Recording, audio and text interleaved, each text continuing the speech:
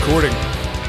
Okay, Tom, I haven't seen you in a while. Yeah, it's been 3.5 weeks. Yeah, that's a long time in Heavy Hole. We keep close, except for Justin. He's I don't know. I did hit him up today, and of course, You physically hit him? Is that why he's avoiding us? I hit him with a wiffle ball bat because I want to keep it light. A little sand in there. Yeah, man. Rest in peace to MCA, man. Did him like this, did him like that. It's the Heavy Hole Podcast. I'm Big Will, a.k.a. Uncle Buck. More importantly, you're Tom. I am Tom. I sound exactly the same. How are you doing, man?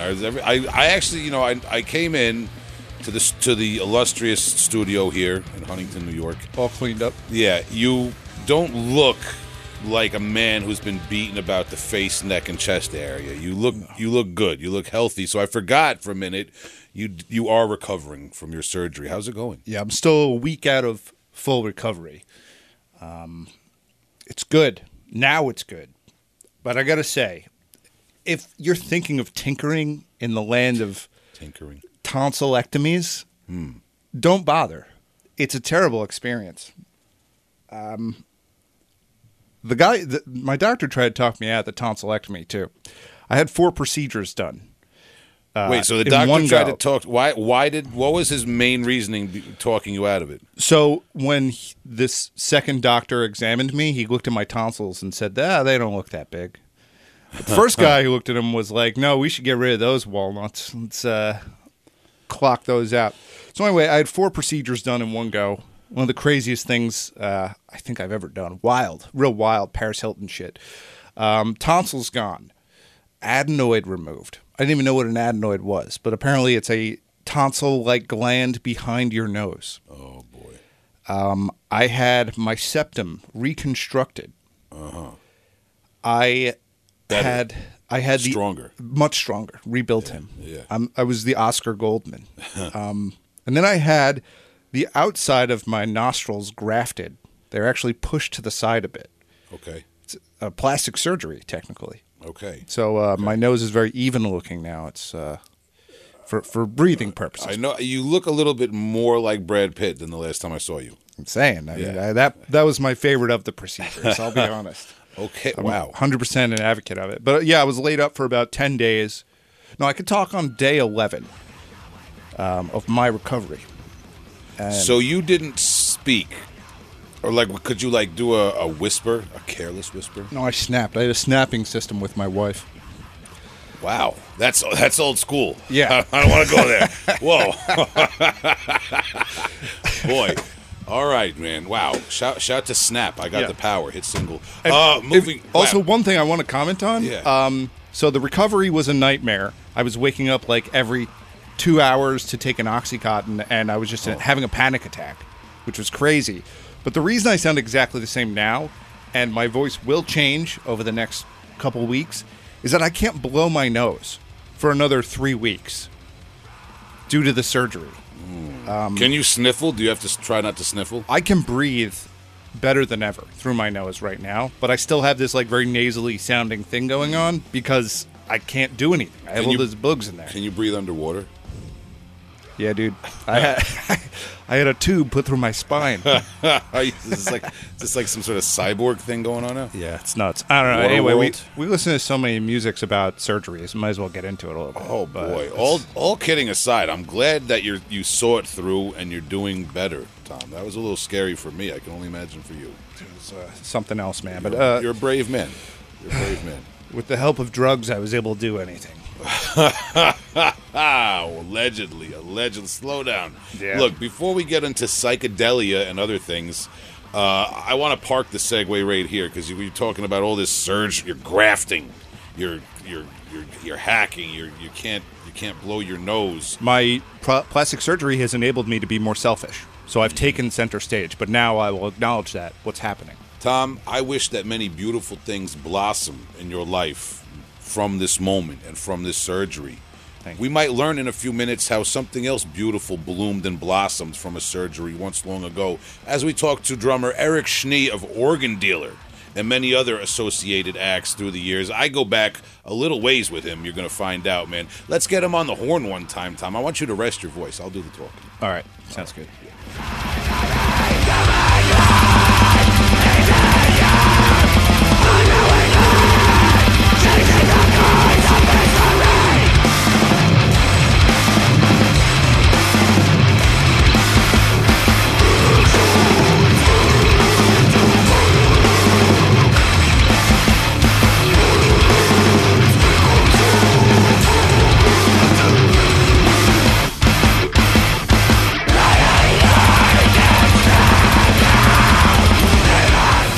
this is Big Will from Heavy Hole Podcast, and I'm here with tonight's special guest, drummer Eric Schnee of Organ Dealer from New Jersey. How are you, man?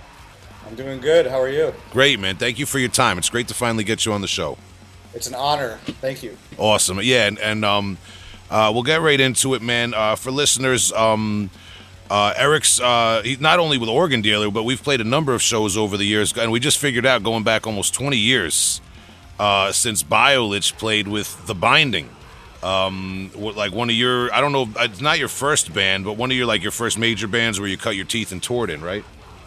Yeah, absolutely. Yeah, man. So we go back a minute, and Eric and I kind of got reacquainted when Organ Dealer started performing with some of my bands over the last several years, man. So it's really good to have you on the show, man. Welcome aboard. Thank you so much for having me. Of course, man. And with no further ado, Eric, we're going to go even further back than 20 years for the beginning. Oh man, I forgot to cut the. I'm gonna cut the video too, as we do. Listeners can get a behind the scene tip now. We cut the video just in case of any buffering, or sometimes that video feed might interfere with the audio feed. That might be with the international ones, but so we'll just do that just in case, man. But before we get too far ahead with that, you got it? Do you want me to cut my video too, or? Yeah, if you don't mind, man. That's yeah. That's an old thing we go back. Like that's something that Tom just always asks everybody to do, just in case there's like a buffering thing. Going back, Eric, I should say actually, you were interviewed by is it Wheel Must podcast? Yes. That's the gentleman from Birdflesh, right? From Sweden? That is Ellis, yep. Yeah, I listened to a podcast that you and Jeff, big shout out to Jeff of Organ Dealer, did in 2020, and I think it was that, or it was also, I should credit my resources. You also did an interview a while back in Sick Drummer, the Sick Drummer website. A long time ago. So, well, the reason I bring that up is because I know from those sources that you said your mother got you into U2 and Eddie and the Cruisers and was playing a lot of music, listening to a lot of music, and your father was actually a talented piano player who was playing piano a lot while you were growing up. Oh, wow, you did your research. Yeah, always absolutely. Do it. Well, yeah, you want to expand on that? Like, what did your father perform music, or was it just like a family thing, when people were around? Did he ever gig? Yeah, it was a family thing. I think when he was younger, he did have a couple gigs down the Jersey Shore playing at spots, but I've never seen him perform in front of a crowd. But it was always like a thing he had at home. And so, yeah, I always grew up hearing piano music at home, and I guess that was my first exposure to music probably ever, Okay, well, you say piano music. Did he have like a genre that he stayed in, or? He played a lot of like old stuff, like ragtime music. He was into that a lot. Yeah, he kind of did a lot of that stuff. Interesting. Okay, so and then growing up, were you encouraged to take piano before anything else? No, I actually never played piano, and my parents never forced music on me. I kind of just found it on my own, just through being curious, and I guess being around it. Okay, and I know you kind of experimented. Well, maybe before that, I know your dad takes you to the Aerosmith concert. Joe Kramer's Locked In. I don't know if it's Love in the Elevator or Dude Looks Like a Lady, whatever song, but that was like a big experience, right? Yeah, man. Wow, you dug really deep. I read the interviews, man. Yeah, that was my first concert. I saw Aerosmith when I was 12. We went to Hershey Park in Pennsylvania to go see them, and nice. That was like an arena kind of show, and I was just blown away by the whole production. Especially the drumming, Joey Kramer, and I just was kind of fascinated by the whole thing, and that kind of sparked my interest in drumming and live music and things like that.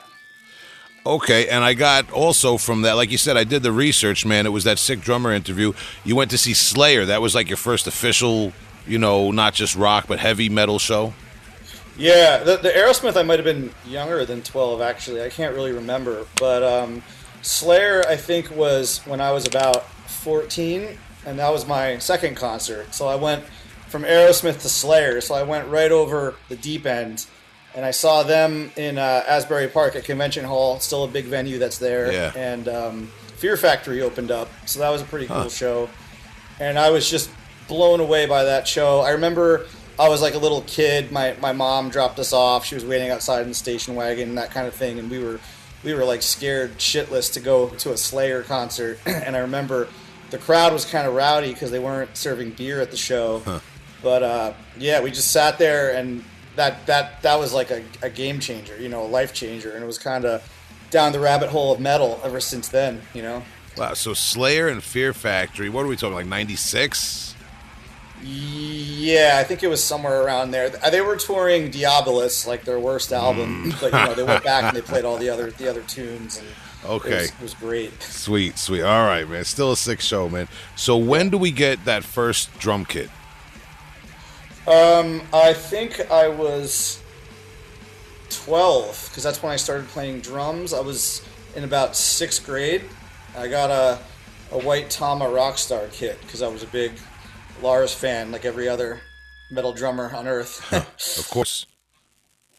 So, all right, I don't want to skip too far ahead because I got more from the research. I got that not only did you play a lot of drums in high school, a variety of different band classes and stuff as high schools offer, but also seeing Dillinger Escape Plan, who come from your area, but seeing them on the Warped Tour in South Jersey is really a big moment for you, right?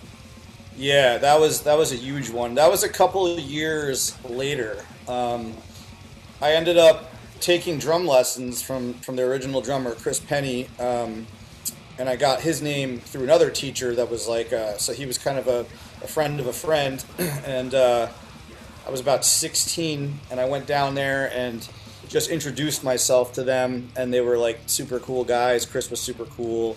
He was probably 22 at the time, and I was maybe like 16, something like that. And yeah, they were doing like 1 or 2 dates on the Warped Tour. They were playing like a side stage, and it was in their prime when they were touring Calculating Infinity. So I saw that, and I just remember being blown away by that show and just how crazy they were live. And that was kind of the moment where I was like, I want to pursue the most brutal stuff I can find, and I'm still doing that. All these years later. So, yeah. All right, interesting. So, so like not just Dillinger Escape Plan, but Dillinger Escape Plan on Calculating Infinity. That's like a prime era right there. And you mentioned that you took lessons from the original drummer, Chris Penny. He actually originally was a student of Stu Miller, who you were also a student of, later on because you're younger than Chris Penny. But you and Chris Penny both were under the tutelage of Stu Miller at different points in your life, right? Yeah, that was the kind of the mutual friend I just mentioned. He was my first ever drum teacher, so I took lessons from him in high school, and I made the connection because I just asked him one day, have you ever taught anyone in any bands, anyone notable? And he said, oh yeah, I taught this local guy, Chris Penny. And I was like, what band is he in? And he said, oh, Dillinger Escape Plan. And I knew the name because they were from around here. And I was like, whoa, that's really cool. So I kind of reached out, went to that show and met Chris just through the mutual thread of us having the same teacher, but we were taught at different times.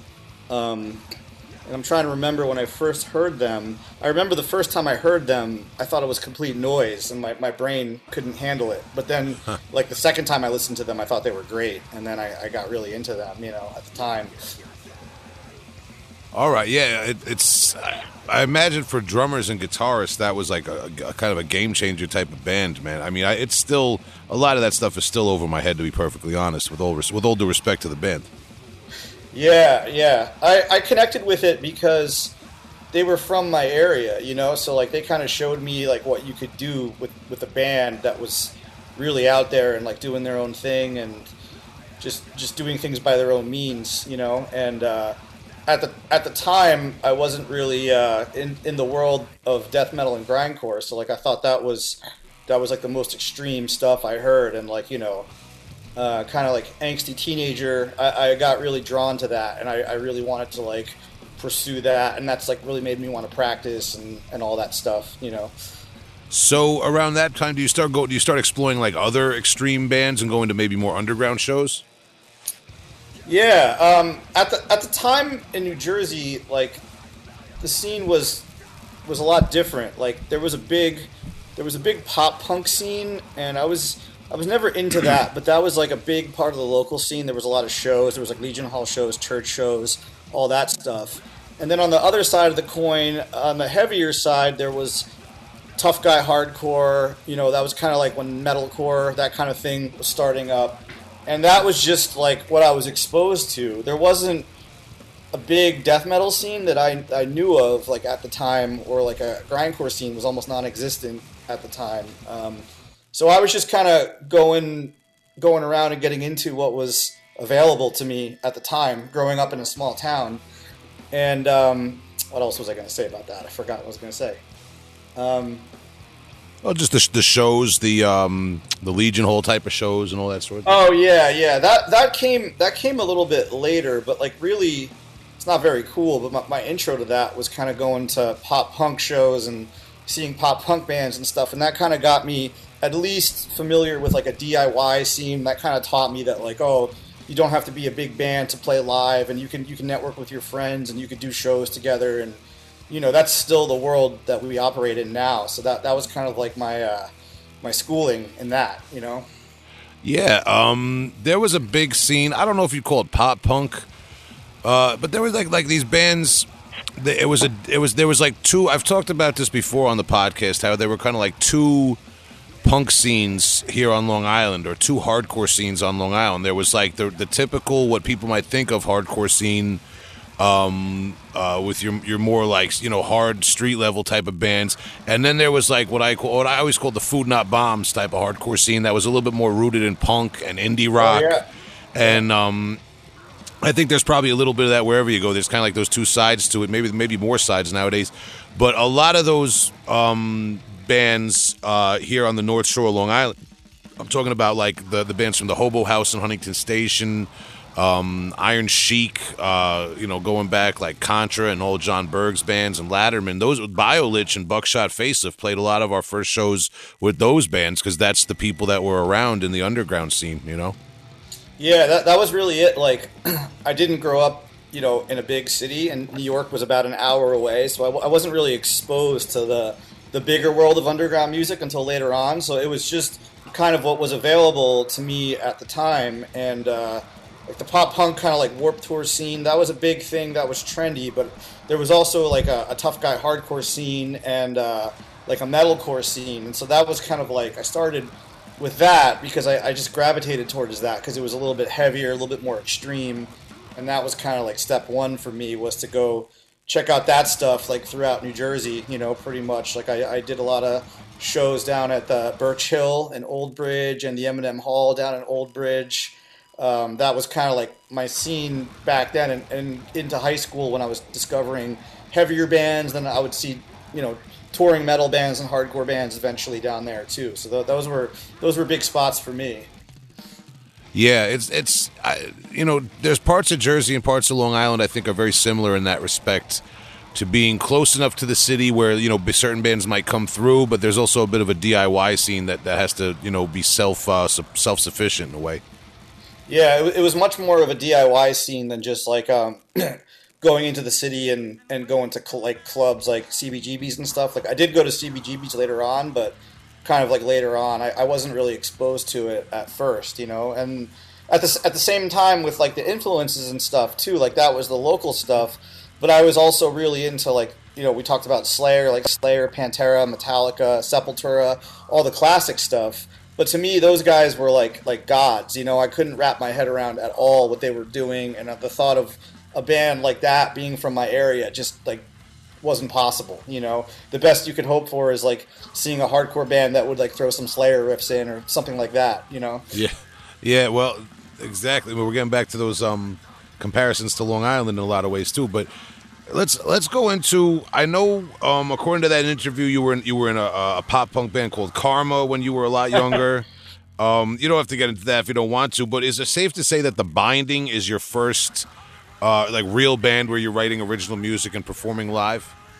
Yeah, Karma. I was in that band when I was like 12. Like it was the summer before high school. So I don't remember how old you are then, but maybe 13 or something, Yeah, 14 maybe, yeah. somewhere around there. And they were just some guys in my neighborhood that were doing like punk songs, like some punk covers and stuff. And they had original stuff too. That was a fun band, but I was only in that band for a couple months. And then, like fast forward until later on when I was in college, really, the Binding was like my first real go at it, at being in like kind of an underground band. So, how does the Binding come together? Are you looking for musicians? Is it more natural? Did you grow up with some of those guys? What take me through that. I was trying to think about this today, and I think at the time I was looking for a band because I was like really kind of blown away by all this music I was discovering, and so I was looking around, I think online for the band, but the internet was like kind of in the not what it is today, but there was some message boards and stuff. I think there was this message board. I think it was called the njscene.com, and I think I would post on there that I was looking for a band, and I would put my influences and things like that. And I found a guitar player. Man, I'm trying to even remember how. I was dating a girl at the time, and I think she was a friend. He was a friend of the girl I was dating at the time, and he wasn't even from New Jersey. He was from North Carolina, but he was going to school in New York, so we would meet up in Jersey. And then the original other second guitar player was from South Jersey, and I think I met him through like the message boards and posting online. And then I also found our bass player, I think through the same way, through posting online, and he knew the singer. So yeah, I didn't really grow up with any of them, but that was like kind of our formative years as a band. But really through like networking and the internet and kind of like knowing someone who knew someone, probably how a lot of bands start. Yeah, and for the time, given what you say about Dillinger Escape Plan and some of your formative years drumming, being maybe inspired a little bit by that, and also when we look at the time period, I think the Binding is very appropriate for the time period. It was kind of like mathy, metal chorus type stuff, but not like that melodramatic type of stuff that we think of when we talk of metalcore, that like very redundant like breakdown focused stuff. It was like mathy, kind of inspired by Dillinger in a way. Is that fair? Yeah, definitely. We weren't like a breakdown metalcore band. It was more of like the math, what's called like the mathcore stuff now, which I guess that term didn't even really exist back then. But yeah, we were trying to do like Shameless Dillinger ripoff and a couple other bands like Botch and Coalesce and stuff like that. And the guitar player I mentioned, who's from North Carolina, was also influenced by a lot of like mathy instrumental rock and stuff. So like we were able to sound a little bit different maybe than some other stuff because he was taking kind of nods from like the math rock scene, like Hella from California and this band called the Fucking Champs and stuff like that, and he would take it and make it kind of heavier. And so that's kind of where the riffs came from. And then yeah, the rest of it was trying to make things as like abrasive and chaotic as possible, and not being able to play that well at the time and all that stuff. Eric, just give me 1 second here. I just want to double check something on my audio end here. Check 1 2. Check 1 2. Okay, sorry about that, man. I just I'm on my home studio setup here, man. And I'm used to Tom producing me, so every once in a while I just want to make sure everything's good. But we should be good now. No worries. So yeah, so what you said, kind of like a very very typical type of sound of the time that was a lot of people were exploring at the time, was that like mathy metalcore kind of influenced sound. You put out the Imagine It EP in 2005, and what I wanted to ask, it comes out on Imagine It Records, which is based out of Omaha, Nebraska. Yep. So how does a label named after your album pop up from Omaha? The album wasn't actually called Imagine It. That was just the name of the record label. Oh, okay. The album was self-titled, the EP. Okay, I must have misread something when I popped it up on Bandcamp or something. All right, my bad, my bad. No worries. Okay, so you guys record that, and now I know you eventually did at one point later on move out to Omaha, Nebraska to be part of the band Pariah. Is that correct? Yeah, yep. So was that the connection to Imagine It Records? Was those guys from Pariah? Actually, it was the other way around. The connection started with the label because at the time, those were the MySpace days, and we were just networking online, and I think we were just posting around MySpace, and it might have been, I think it's pre-Facebook, probably, or very, very early Facebook before it was a lot of people on it. And I don't remember how, but this label from Nebraska got in touch with us, and they were putting out some similar bands at the time, and I kind of liked the other stuff on the label. And the guy who runs the label, Herb, offered to put the album out, and we thought that was awesome. So we said, sure, why not? And yeah, that's how the whole thing with Nebraska began. Was we got signed to a label from there. Okay. And then you put out Imagine It. I know from, like I said, from the research that you guys did go on a national tour, and you kind of credit that with cutting your teeth, maybe playing out live a lot more and things like that. Could you take us through, like, what kind of live experiences and touring experiences you were doing with The Binding? Yeah. At first, I think we only played live for maybe 2 years. At first, we were playing local shows, East Coast shows, New Jersey, New York shows. That's when I met you with Biolich. And then towards the end of the band, we did have a tour lined up. We did an East Coast, it was East Coast Midwest tour. And we toured with a band from Omaha because our record label set it up. And I think they were on a longer tour, and they were kind of a hardcore band called Analog, and did that tour, went pretty good. Became friends with those guys. I guess I should say it didn't go very good because we broke up when we got back. But after that, we called it quits. And the bass player from that band was in another band from Omaha called Pariah, which was like another technical metal hardcore band. And their drummer just left, and they were signed to a label that was a subsidiary of Metal Blade, which is a well-known label. And the bass player asked me if I wanted to come out to Nebraska and try out for them after seeing me on that tour with his other band. And I was like 22 at the time. I didn't have a lot going on. I just finished school. So I was like, sure, why not? And my band broke up. So I learned the songs. I flew out there. I tried out. And I like passed the audition, and I got into the band, and then packed up my stuff and moved out there. And then I was, before I knew it, I was out there playing in another band. So that all happened pretty quickly, just in like a couple months. That's a lot, and but in your 20s, sometimes people bounce around to different bands. But what was it like moving out to Omaha, Nebraska? You come from New Jersey. New York City isn't that far away. There's other parts of New Jersey where life, you talk about Asbury Park and things like that. Is Omaha, Nebraska a little bit of a culture shock? Yeah, it was different, and I know the first thing probably anyone is saying is like, why go out there, when New York is right next to you and stuff. And like, at the time, like you said, it was like bouncing around, and I wasn't really thinking like that. I just got an offer to go somewhere, and I was like, this is what I want to do, so I'm going to just do it.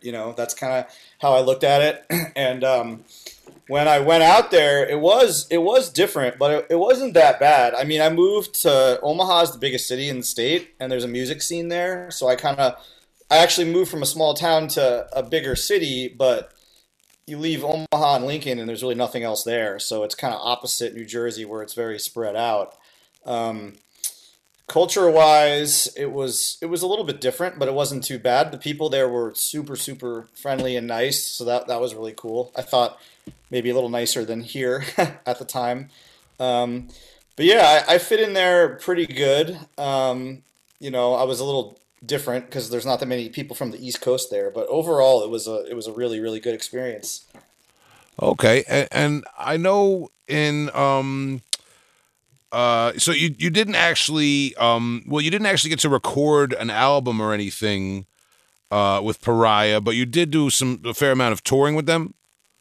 Yeah, when I was there, it was mostly touring and some local stuff because they kind of put out their album that was on like the sub label of Metal Blade, Black Market. That came out maybe a year or two before I went out there, and they were touring full time on it for a year, and that's kind of what I wanted to do when I went out there, was to just tour all the time. But the problem they had was when their drummer left, their singer left too, and so the whole time I was there, they were trying to replace their singer also, and we had a guy doing vocals for a while, but it didn't really work out that well. But we still got to do a couple tours, and we played a couple really good shows.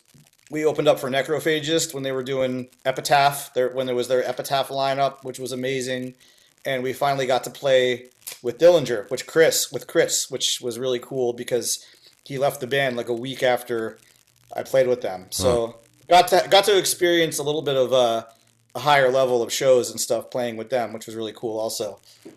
Well, yeah, them being on Black Market, which, like you said, was like a Metal Blade, I guess, subsidiary or sub-label, whatever the word is. Was it like more of a commercial music market than The Binding had been playing in?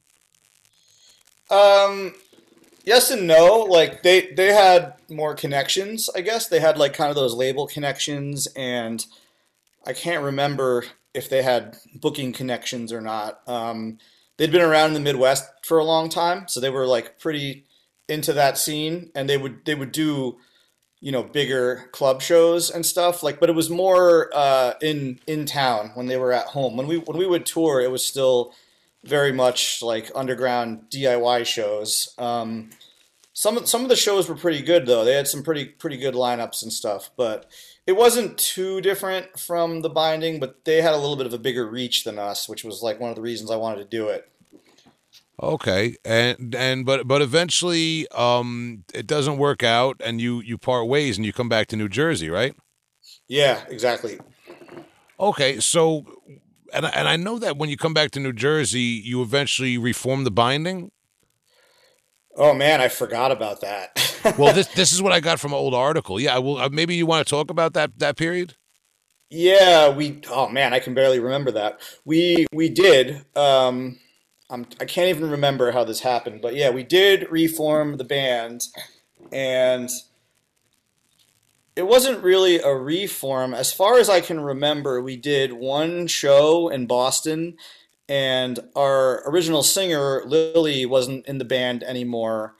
The reason that band broke up, was because everyone was moving away. Everyone wanted to kind of go and do different things, and a couple of them moved to California. Lily was in California at the time, and we got this guy named Mike from Boston to come down and fill in on vocals for us because he was in a band that we were friends with that we played with a couple times, and we just did, I think, one show, and I think that was it. But I almost totally forgot about that. Wow. Okay, so you do that, but then it seems like fairly soon after moving back, you also end up in, correct me on the pronunciation, is it Hayano Daisuke? Hayano Daisuke. Hayano Daisuke, which for the listeners is a bit of a super group with John Chang, obviously, of Gridlink and Discordant Axis on vocals, Takafumi Matsubara of Gridlink on guitar, and Teddy Patterson III of Human Remains and Gridlink and so on bass. Yeah, he was in Burnt by the Sun also. Yeah, Burnt by the Sun. I mean, yeah, the list goes on of the bands all these guys have been involved with. But yeah, so you some pretty heavy company there. Could you take us through how you fall into that crowd?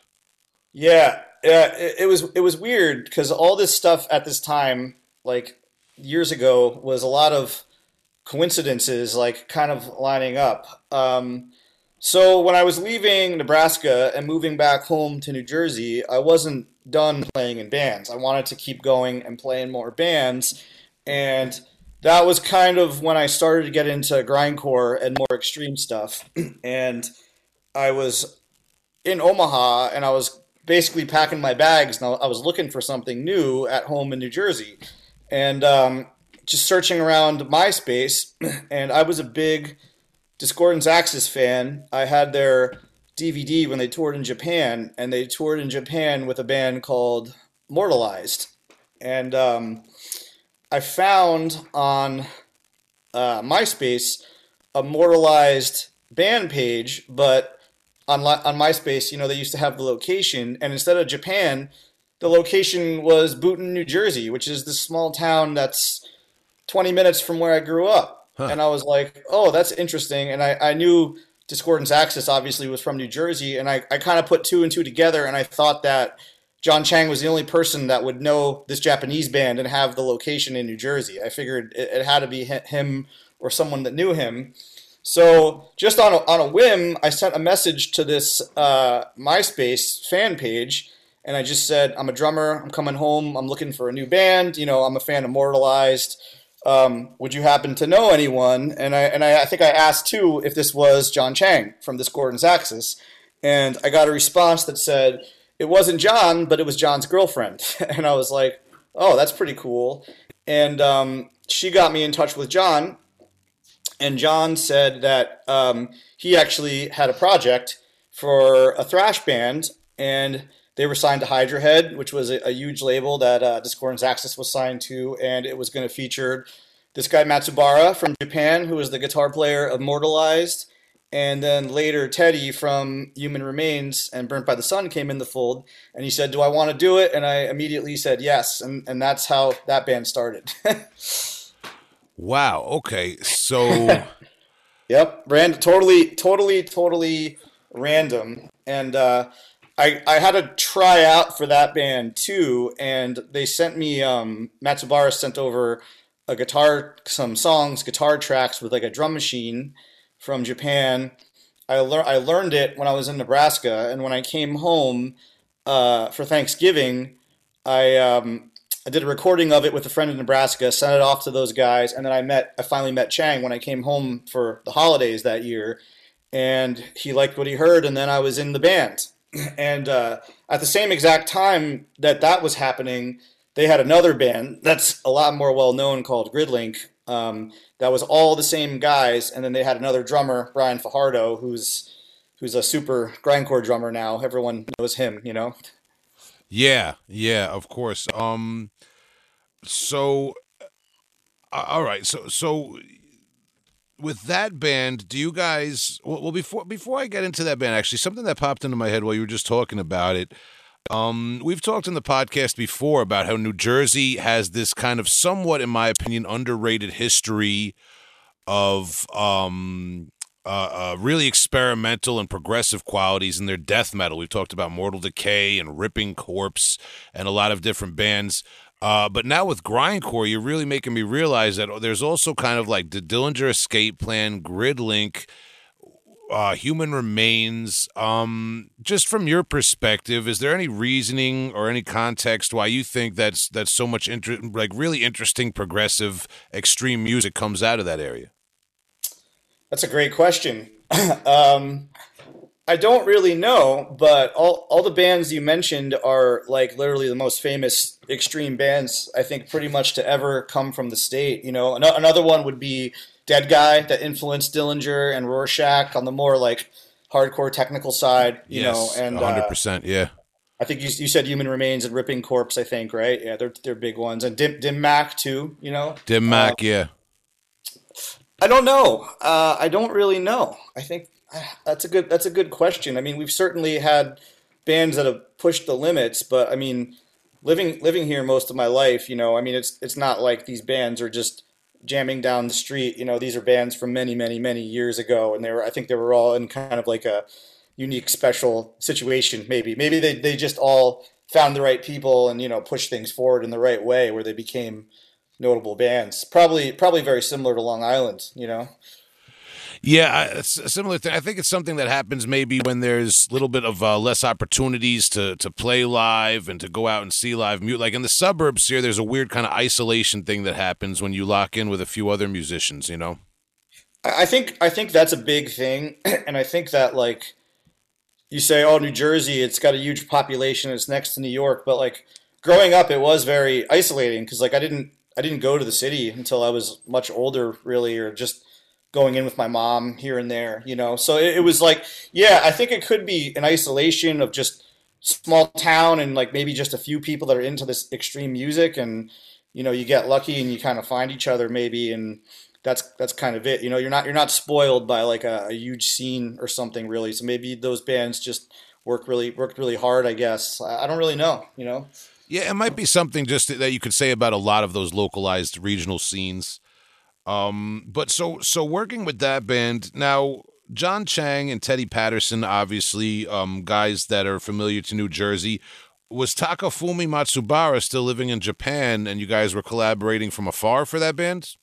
Yeah, he has always been in Japan. So yeah, the band was always split between the East Coast and Japan, and he was the main guy. You know, he was the songwriter. So he would send us the songs, and Chang was really the only one who lived in my area. So me and him would get together. Like I would learn the songs on my own, basically with like a click track and a guitar, and then we would have the roughest practices ever. We would get together at a studio and just blast the guitar through a PA and like hope we can hear it and try to play to it. Which, if you've ever done that, it's super hard. So it was just vocals and drums, and that was it. And then like recorded guitar. And then the way that we would work is he would fly out like once a year, and we would record in Jersey, and then we would maybe play. We did one tour together, and that's pretty much how that band operated. So it was very part time, but like everyone in the band was amazing at what they did. Yeah, wow, man. And with that band, did you in fact go to Japan and perform? I never did. That was the kind of the initial offer was to do the record on Hydra Head, and we'd get a chance to go to Japan, and it just never panned out, unfortunately. And I still haven't gone. I've always wanted to go. Okay, well, one day, man. Yeah. But while I got you here, now in 2008, there was the I gotta read the titles of the EPs from that band. In 2008, you put out the Headbangers Karaoke Club Dangerous Fire EP. Yep. Can you give me a little? And in 2010, the Invincible Gate Mind of the Infernal Fire Hell, or did you mean Hawaii Daisuke EP? Yep. Can you give me some insight into those bizarre titles? Yeah, those titles are ridiculous. I wasn't the one that did the concepts for the band. It was John. And I think where that came from was I think he was looking to do something completely different from his other band. So he didn't want it to tie in with Gridlink or DA. It wasn't a grindcore band, no blast beats allowed. It was all skank beats and double bass Slayer style. So the music was basically like sped up Slayer, and the visuals and the song titles. The idea for that was it was supposed to be some kind of mysterious thrash band with a bunch of Japanese girls, and they had all these ridiculous song titles, which is a weird concept. But we didn't even have our names on the album, so a lot of people didn't even know that was me ever in those bands. But yeah, we had like all these like weird fake band member names and these like ridiculous song titles. I think he was just trying to do something kind of out of the box and something very different, and that's where all that came from. Which is I can't even remember those album titles because they're so long. Well, we'd love to speak with him one day, man. He's kind of a cult figure. He's definitely cultivated his own unique following in the extreme metal scene. Yeah. I mean, he's a really I really looked up to him, you know, because I really love Discordance Axis. I think they're one of the best grindcore bands ever, and getting a chance to work with him and with Matsubara and Teddy and like see how those guys viewed extreme music and how they worked and where they were coming from and their influences was super cool, and I learned a lot from them. And yeah, Chang's really on a level of his own with the creativity and his outlook for extreme music and all that stuff, you know. Yeah, really cool shit, man. And we're talking about when we talk about all those guys, talking about a lot of cool bands they've been involved with. Obviously, most of the listeners should realize that with Gridlink and Human Remains, Discordance Axis, Burnt by the Sun, the list goes on. But that's definitely something people want to look into if that's new to them. But is it true then that you took about a 5-year absence from playing drums? between being in Hayano Daisuke and the formation of Organ Dealer. Yeah, at the same time that HD was going, I was also in another band, a local band called Burst Screams. That was like a hardcore punk band. There's probably not too much about them online, but I did do that at the same time, and I did that because I wanted to do something more local where I could play more often. If HD was going to be a more active band, I would have just done that, but I needed to keep playing basically. So that's why I did that band, and both of those bands ended at the same time. HD actually never broke up, but it just kind of went away like a hiatus. And Chang focused on those guys all focused on Gridlink a little bit more.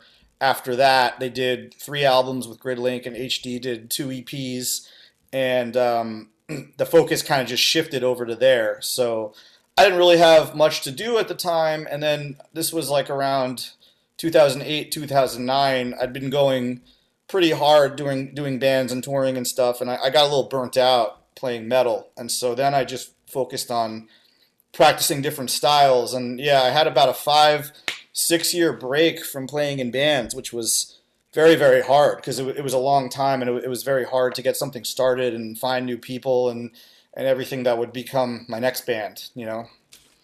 Yeah. So, would you say that during that time you were actively looking to start a band and it just wasn't working out, or you consciously took time off to work on your skills?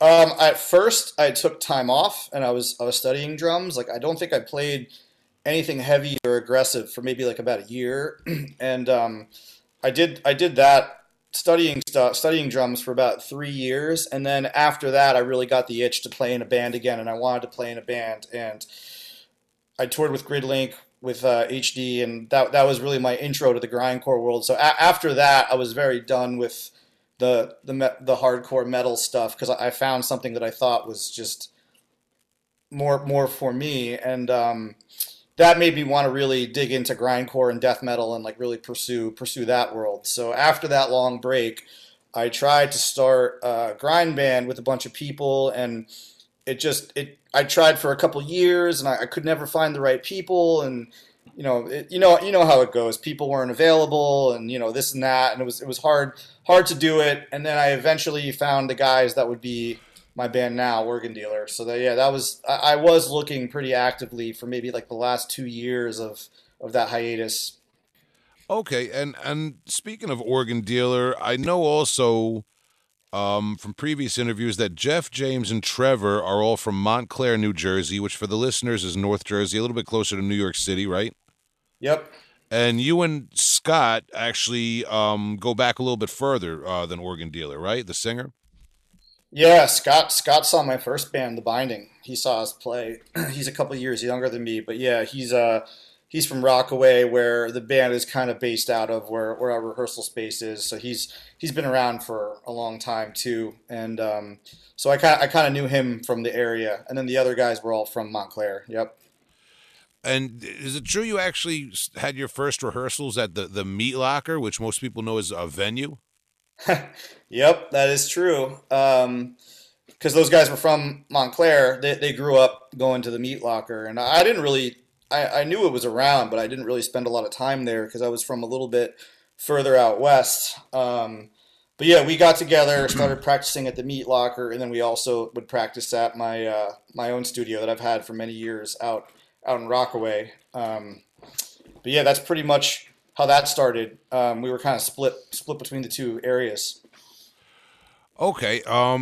And when the band starts, I know the name itself, I forget who it was, but the name actually comes from somebody had a pretty bad accident of some sort, right? And they wanted they were toying with Organ Donor, and then someone came up with Organ Dealer. Yeah, that was Jeff, the guitar player, who's still in the band, and he was always hurting himself. He did like extreme sports, extreme skiing, and I think he messed up both his knees skiing, and he had to get surgery on his knees. And he was looking for a band name, and someone suggested Organ Donor, and then someone else said Organ Dealer, and Jeff liked the name, so the name stuck. And he had that before I even came out and jammed with them, and they were like, "Oh, this band's going to be called Organ Dealer." So I said, "Okay, cool." And with that name and with the sound and maybe some of the bands you guys have been associated with, people have categorized Organ Dealer as a gore grind band, but I think that might be a little inaccurate in terms of subject matter, right? Yeah, it's definitely changed. When we first started the band, it was a pretty big death metal influence. We were on that General Surgery kind of Carcass medical, grindy sort of thing.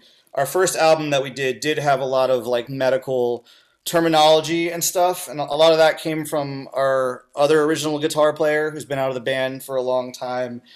And over the years, it kind of evolved into like a more the subject matter is more personal struggles and things like that. So the name stuck, but the subject matter changed a little bit. But I'm also not the lyricist, so I'm not the best guy to ask. Well, no, fair enough. And I would just say from an outside perspective that it's been an interesting balance between grindcore with a gore grind influence. It's been interesting to watch the band develop just on that tip with the kind of because the name Organ Dealer is an extremely gore grind name, but then you have bands like I've always admired Squash Bowels who kind of teeter back and forth between traditional grindcore with more social and political influenced lyrics and actual gore grind. So it's just two sides of the same grind coin. Yeah, we got to play with Squash Bowels finally at Obscene Extreme in Europe, and they were amazing. And another big one for us was like General Surgery from Sweden and Yeah. Carcass, like I mentioned before. Um, but yeah, it was kind of a hybrid at first because when we started the band, the two guitar players had death metal riffs. They wanted to do like a Cannibal Corpse obituary, and like they were the only guys that I could find that could really play fast at the time. And I was very much coming from like thrash, grindcore, like that kind of world I was in before, and I was really influenced by that stuff. And so I just wanted to take that and make it extreme and just have fast drums over it all the time. And over time, it evolved more into grindcore and different influences from grindcore. And like I said, the lyrical content and the visuals and stuff evolved from a little bit of the gore grind stuff. We were never like a gory grind band really, but yeah, it became more introspective, personal stuff about suffering and life and all that stuff. All right. So, and like you said, you're not the lyricist. So let's talk drums, man. When you, I don't know if you want to get into what sort of a kit you've been using all these years, but what may be a good starting point when you take that hiatus from drums. First of all, maybe if you want to get into technically, were there any techniques you studied, any genres of music and percussion that you studied? And when you decide to get back in the game, what sort of equipment are you investing in? Yeah, during that break, I took lessons from a guy named Joe Bergamini, who's a great teacher, and he's not from the underground metal world at all. He's a Broadway drummer on New York, and like I said at the time, I was burnt out, so I was looking for something different, and I wanted to get better, and so I figured it would be good to go to someone that had a little bit, actually, very different influences than me. And so with him, I studied a little bit of everything. I studied jazz and Latin and like R&B and funk and drum and bass and techniques and just trying to become an overall better drummer. And I did that, and that really helped me a lot. And then towards the end of that, like I said, when I kind of got the itch to play in the band again, I wanted to get better at metal. And during that break, I saw a little band that I'm sure you know, Malignancy, for the first time. Yeah. And their drummer Mike Heller blew me away. And he's up in New York. So I hit him up and I took lessons from him, and we worked on the opposite of everything I did with Joe, and that was all metal technique, blasting double bass, how to play fast, relaxed, all that stuff. And so the two of those guys, I really owe them a lot, and I really learned a lot from them. And I actually stopped taking lessons from Mike because Mike joined Fear Factory, which ties everything in because Fear Factory was like literally the first metal band I ever saw, which is really, really funny. So I think he's still in Fear Factory. And in terms of gear, both of those guys are Tama guys, and I'm a Tama guy, so I've always played Tama drums. Up until recently, until August, I just bought a Pearl kit, but I still have the Tama kit, and I go back and forth with it. So that those guys really kind of like shaped me, like kind of in the more modern times, for the stuff that I'm doing now. Interesting. All right, Mike Heller, Malignancy. Yeah, and the Fear Factory thing. There's a lot there. So Malignancy, really technical band, really interesting drum work. Now going back, as for me as a layman, someone who's I can keep a 4/4 beat on drums, but I can't play with you guys. With Malignancy, having started out literally playing and taking lessons from Dillinger Escape Plan's original drummer, what are the similarities and differences there, technically speaking, between learning Malignancy style and learning Dillinger Escape Plan style? They both were extremely technical drummers, from a different time, and it suited me well because I always leaned towards like I don't know why, but just the most aggressive, like crazy stuff I could find, and those were two of the most like crazy, aggressive, metal kind of guys that I could find. But I know through Mike and through Chris that they do have common influences, and I would say like their common influences would probably be like progressive metal, Death, Cynic, stuff like that, some jazz stuff, and then classic stuff, Pantera, Metallica, all that stuff. I think they share a common thread with that, and they're both school drummers too. So I think they would have a lot in common, actually. Yeah, it's just when you mention those two bands, I never really boxed them in together, but it makes perfect sense, really, especially from like a more rhythmic standpoint. Yeah, and I know Mike's not the original drummer of Malignancy, but I know when he joined the band, they kind of went through the roof and got super super super technical. And it's also funny with both of those guys and with you, over the years, it's like we all keep crossing paths. Like after I took lessons from Mike, and Mike went off with Fear Factory, Malignancy got a new drummer, Alex, and then Organ Dealer played a million shows with Malignancy, and I just saw those guys like 2 months ago. So it's cool how it all ties in, and it's a small world. Yeah, it's definitely a small scene, man. It gets smaller and smaller the more you do too. So, Yeah. and build your network. And you mentioned was it Obscene Extreme before? Yeah. Yep. Yeah. Speaking of how small the scene is and building your network and everything, you touched on that. Did you guys do a fair amount of international touring, or was that just kind of like a one-off trip? A little bit of both. So Organ Dealer was the first band that got me out of the country, and that's really my favorite thing now. I think first international show we played in Montreal in 2016, I think, and we played a festival called the Ear Slaughter Fest, which is a awesome grindcore fest they have up there. We've played it 2 times, and it's kind of the North American version of Obscene Extreme, actually, and that was super awesome. And then we had an opportunity to tour Europe in 2017. We did a full European tour in 2017, and then in 2018 we finally came back and did Obscene Extreme, and that was kind of a one-off. We did 3 shows in Europe for that one, but they were all at the festival. So part of the deal was us traveling all the way there. Was they would put us on the opening show, and then the main show, and then the after party show. And those were some of my favorite things I've ever done. Those were incredible shows. Yeah, I mean, I've never been, but I've seen videos, and that looks just like some huge Mardi Gras of underground grindcore. It's crazy, man. Yeah, the closest thing in the U.S. is MDF, and I went to MDF for many years too, and we played it as well. But in Europe, it's another level, man. It's like people are so receptive to extreme music there, and there's a scene for it. There's a crowd for it. There's a bigger opportunity for it out there. And Obscene Extreme is such a legendary legacy festival. And the one that we played also was their 20th anniversary. So that was an extra special, super awesome one. And a bunch of our friends played it too. So that was an unbelievable week. Probably like one of the best weeks ever. Yeah, I can imagine, man. What's a takeaway just from playing that festival and maybe from a little bit of international touring. Something that like maybe something you miss from playing shows stateside that you don't get over there, and maybe why playing over there is a little bit more welcoming sometimes than the United States.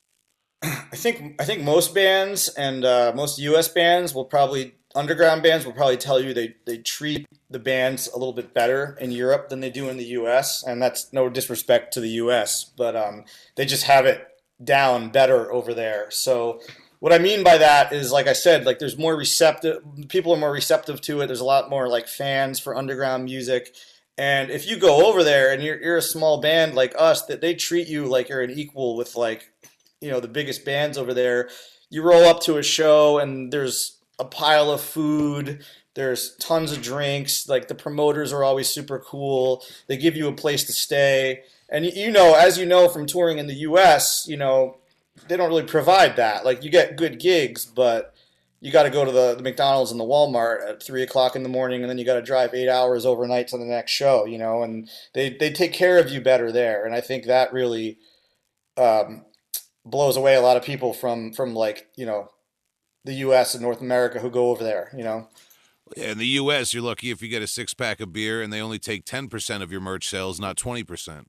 So, Yeah, and they definitely don't give you you can find a place to stay, but you got to like beg someone for it. But there yeah. you go over there and they'll have rooms for you with like beds and hostels and all that stuff. So and it's more exciting experience. Too, being in another country in a different culture. Seeing how the underground scene works over there. I absolutely love that stuff, and I can't wait to do it again one day. Yeah, man, I'm sure, man. And shout to all of our great American venues, man. You guys know I'm busting balls. I'm joking around. Oh yeah, I mean, we got Vitus. Yeah, of course. There's a few bad ones out there on the road, but there's always the great ones like Vitus and um what the Meat Locker, like we were just talking about before. Of Yep. course, and so on and so forth. But now with Organ Dealer, I know you guys have kept busy. Well, hold on. Here's another thing. During the pandemic, would you mind talking a little bit about? Didn't you and Jeff? You and Jeff were roommates, and you guys experienced a fire, right? Yep. Yeah. So a little bit over a year ago, we were living together, and we were living in a house, and we had some neighbors downstairs, and there was an unfortunate accident, a barbecuing accident on a grill in our neighbor's doorway, Oh my and God. it lit our whole house up, and our house burned down, and everything we had burned to the ground. And I don't recommend that happening to anyone. Barbecuing in the doorway. Yeah, yeah. He the neighbor was two stories down from us, and it was a house converted to apartments, and he had a studio apartment in the back, and he had one doorway, and it was like the doorway was like a deck, and there was a barbecue grill on the deck, and above him was kind of like an outcropping of like the level above him. So it was on a deck, and it was all surrounded by wood, and he was barbecuing with a friend, and I think he fell asleep, and one of the legs of the grill gave out and lit the whole house up on fire. That was fun. Oh my God! All right. Well, I'm glad you guys are still alive to tell the tale. That's Yeah. crazy, man. Yeah. Um, uh, Yep. so were you guys home at the time, or? Yeah. I was in my bedroom and we saw the whole thing happen. We saw everyone run out of it. Jeez. All right. Yeah. It Well, was, it was, it was a crazy, crazy event. did you lose instruments and drums? Luckily, I didn't really. I had a couple practice pads and I had my pedal, but everything else was at our studio. So that was the one thing I was lucky enough not to really lose was my gear. So Yeah. I'm very lucky we didn't lose that. And I think Jeff might have had one guitar in there, but he was able to grab it. And I think most of his stuff was his equipment was safe too. But all our personal stuff got destroyed. Sorry to hear that, man. But but moving forward, I do know that you guys since then have been able to actually record the forthcoming Organ Dealer album, your second album, right? Yep, we did. and it's going to be released. I don't know if you have a time frame other than this year, but it's going to be released on Everlasting Spew Records. Yep, yeah. We were writing it around the same time that our house burned down. We had it about halfway, 2/3 of the way done, and then during through all that mess, we just kept getting together and writing, and finished writing it. Arranged all the parts, and then we went down to Baltimore to a studio called Developing Nations. We recorded there in September, and signed the deal with Everlasting Spew, who are a great death metal label from Italy. And yeah, it's going to come out this year. I don't know exactly when. We're kind of like finalizing the mixing and mastering for it right now.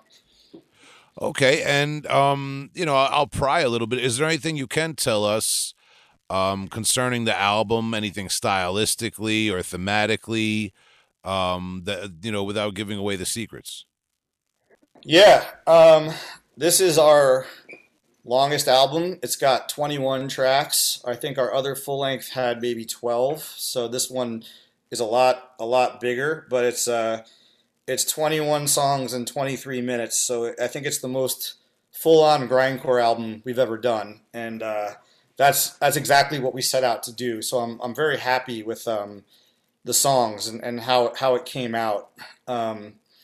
So I'm just excited for everyone to hear it. Finally, we've been working on it basically since we came back from Obscene Extreme in 2018, and it's just been lots of delays. Unfortunately, delays with the COVID situation and everything too. But it's getting there. It's going to come out. I'm very excited for it. Awesome. And speaking of the COVID delays and all that, have you guys been able to get back to playing live, or still trying to plan it out? Unfortunately, we have not. Our guitar player Jeff had to get shoulder surgery after we recorded, so we got in just in time to record, and he had to go through the surgery, and he's recovering from that, and I think he's pretty much healed up now. So hopefully, very, very, very soon, we'll finally get together and we'll finally be able to start doing some gigs in the future. It's been a very, very long wait. This has been the longest break I've done since I had that 5-6 year hiatus in like 2000, 2008, 2009. So I'm very, very anxious to get back and play. Yeah, like a lot of people, man, like us all. And I gotta ask, Jeff, did he hurt his shoulder doing extreme sports or something? I'm not really sure. I think he did it. When I asked him, he said he wasn't sure, but I think it might have been a work related injury this time. Okay. But yeah, he doesn't have good luck with the injuries. He might really just be a superhero at night, man. We won't pry. Yeah, I hope he's got a Terminator arm now and he can just shred at 300 miles an hour. Yeah, all right. So we won't pry, man. But we wish him the best. Take care of that shoulder, tough guy. And you need both arms to play guitar. And so all right. So now looking back at my notes, man, I think we've about covered the history. We've taken you there. We've spoken about the new album. I don't want you to spill the beans. You guys have done a number of splits. Most recently with Nerve Grind and Invertebrate in 2018, and with Bird Flesh in 2017. We mentioned that you appeared on the was the Wheel Must podcast. That's the fellow from Bird Flesh. Yep. Mm-hmm. You guys have you guys played over in Europe with them? I take it you have a relationship. We actually we did. Yeah, we finally did at Obscene Extreme, but we started playing with them in the U.S. because they were coming to the U.S. a lot, and we first played with them at a I think it was a festival called the Philadelphia Infest. I think it was a festival that our friend Gutter did. You know Gutter. Uh-huh. And yeah, he booked us with them, and we just became friendly with them and started talking to them. And same thing as like all the other stories of crossing paths. We kept crossing paths. We played in Canada with them. I think the first time we played the Ear Slaughter Fest that I mentioned before, and got along with them real well. And they asked us to do a split with them, and they're a legendary band. We immediately said yes, and stayed in touch. And that's how we got to do the split with them, and we got to do the podcast with those guys and everything. And those guys are great guys. Okay, yeah, and one more thing that we didn't speak about. You did have an appearance. We talked about. I'm going to say it wrong again. Forgive me. Hayano Daisuke. Guitarist Takafumi Matsubara released his solo album just a year or two ago, and you did have an appearance on that. Yeah. Oh, this was another one I forgot about. Yeah.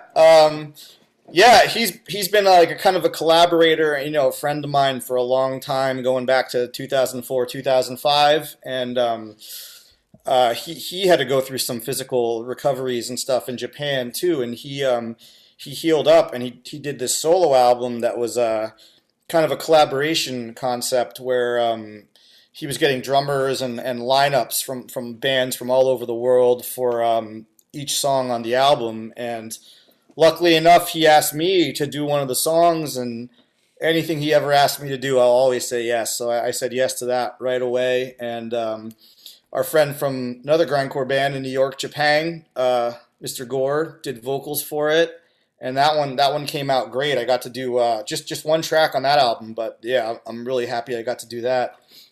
Yeah, it's just a funny coincidence. We recently had Mitchell Luna, vocalist of Maruda. Yeah, Maruda, and his new band is Shock Withdrawal. He was featured on that album on one song as well.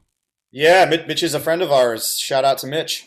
Yeah, covering all the bases, man. Trying to get everybody in as quick as we can, man. We can only do so many episodes. Yeah. But yeah, I asked him about that too, man. So all right, cool, man. Glad we could cover that. And that being said, now I'll give you obviously the opportunity to plug and promote anything I might have failed to bring up, and obviously people can look out for that new Organ Dealer album coming out on Everlasting Spew Records this year at some point. But like we always do when we wind down, Eric, I want to ask you to recommend one older and one newer album by any artist that you like, metal or otherwise. Oh wow, that's a great question. Do you want something kind of underground or something well known, or doesn't matter. People recommend jazz, they recommend classic rock. I'm just anything.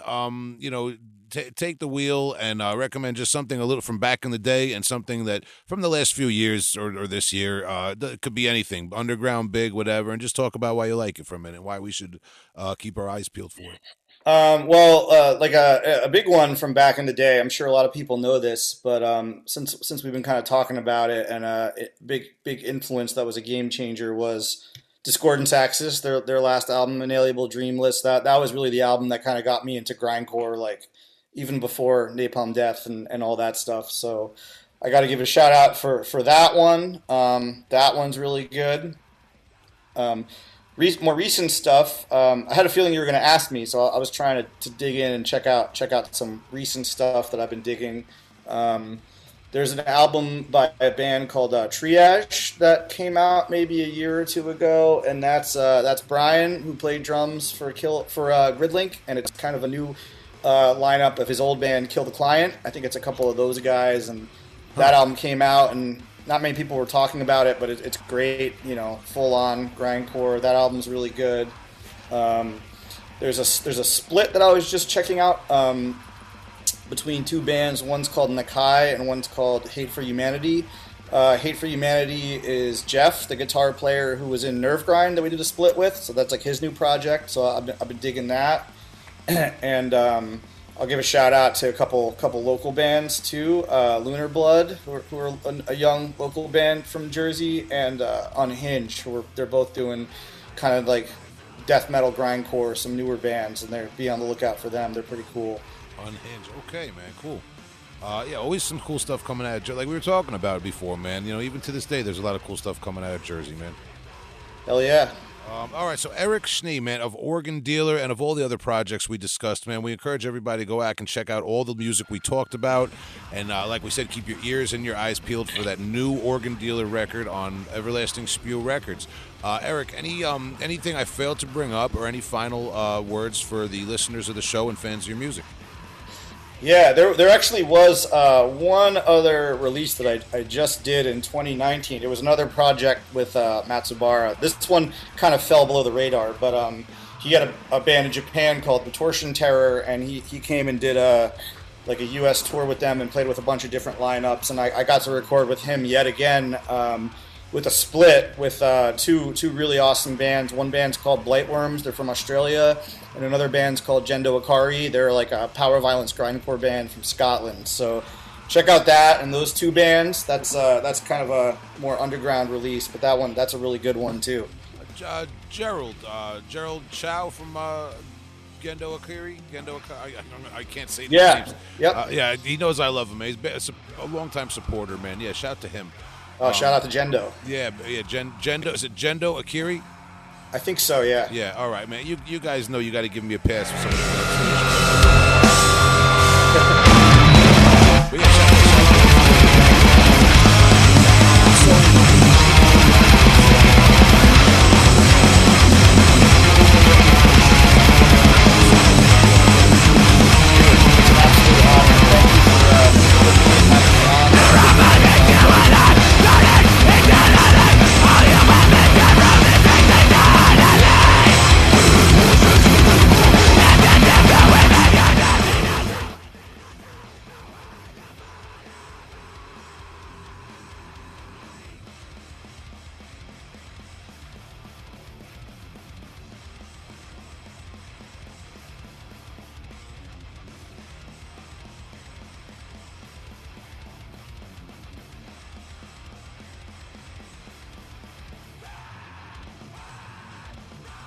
Okay, that was our interview with Eric Schnee, drummer extraordinaire, not only of Organ Dealer, but as we explained thoroughly, of other projects throughout the years, man.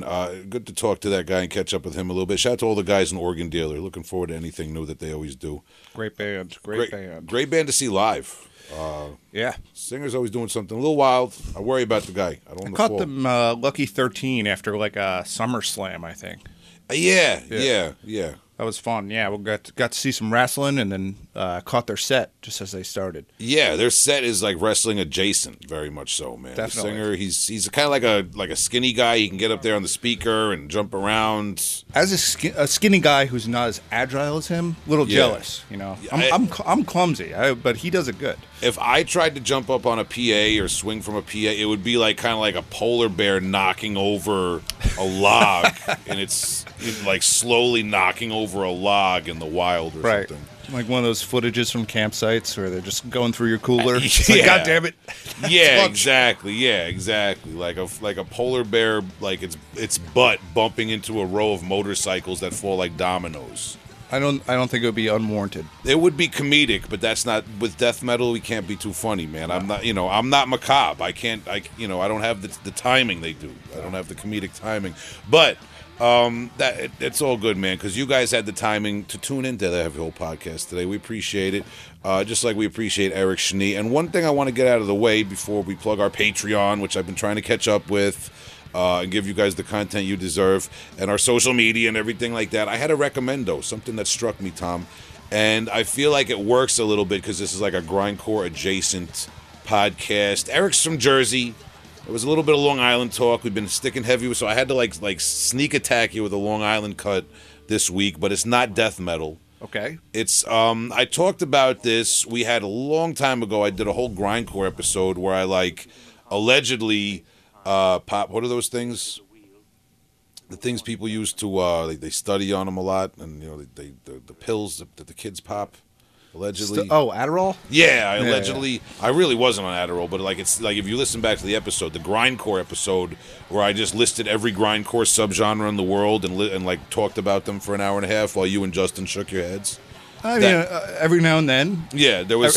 It's intense. It's a lot of coverage, man. There was a few sparks. I remember there was one brief second where I talked about this album, Millhouse's "Obscenity in the Milk" from 1997 on Wreck Age Records, which is kind of like a cult hardcore and whatever you want to call this stuff. The word screamo has been bastardized. You can't really use that. It's like. I'm talking about maybe bands such as Rorschach, early Snapcase, Page 99, maybe Orchid fits in there. It's kind of like this screamy, screechy subgenre of hardcore before like now when you say screamo, people think of My Chemical Romance. Yeah, I never liked that term. Yeah. Ever. It never rang. And also I think I was going to school, high school and stuff at a time where I was getting into more metalcore stuff, death metal, stuff like that. And that's what everyone, when they wanted to make a cheap joke, they used the term screamo. Yeah. And it was like, what do you Like, mean? when I was in high school, Converge was like this, like screamo. Yeah. It was like screechy, kind of emotional hardcore that wasn't about being tough and your crew. Yeah. It was like Jane Doe was huge at that time. It was like, yeah, well, that's what I mean. And people would call that screamo. And then screamo over the 2000s turned into this like hot topic type of term. But we're getting off topic. We're getting off the hot topic, which is Millhouse's Obscenity in the Milk. This was a local Long Island band in the early to mid 90s. Whose career culminated in this Obscenity in the Milk second album that they had. They had the first one, Modern Problems, Classic Solutions, and Old Fashioned Mistakes. I think that was it. That was the first album that was really good too. But this album, they really stepped it up a notch. Production, Tom, you just mentioned the bass had a really powerful, clangy punch on this album.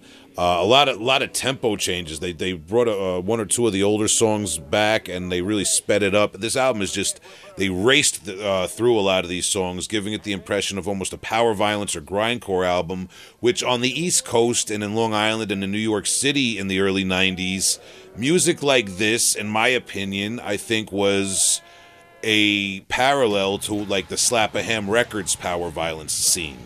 And maybe what bands like Capitalist Casualties were doing in other places. This was kind of the New York version of that, in my opinion. And you had later on, like, Black Army Jacket was notable, doing something. They were all, not that they all sounded like Millhouse or Millhouse sounded like them, but there was a lot of bands kind of in this, wheelhouse. Not to use a pun off Millhouse, but so I just wanted to recommend this real quick. It's kind of like an underrated album. I don't know that Millhouse has really had any big reissues or even reunion shows or anything like that. It would be fun to try to track down the singer Artie Philly and talk to him. He's had a few bands over the years. But this is kind of an underrated band, and I feel like in this day and age where people are going back, and Converge obviously is huge and never really lost popularity, but I think some people are going back to the early 90s and revisiting bands like Page 99 and Rorschach, Orchid, like I said, and there's a lot more that I'm not even up on. So this deserves a shake too, man. Go back and check out Millhouse, and keep in mind that they have another EP before this, the Old Fashioned Problems, or whatever it was called. You'll know when you see it. Problems, Solutions, Mistakes. That one is a little bit more slower and hardcore than this more grindcore album. So Millhouse, Obscenity in the Milk. Just a quick recommendo for everybody out there that's not, as we're doing an episode that's not as much on the death metal tip, it's a little more grindcore, so I figured I'd throw this in. It's a good pick. Yeah, check it out, man. Long Island in the house. Lindenhurst, I think.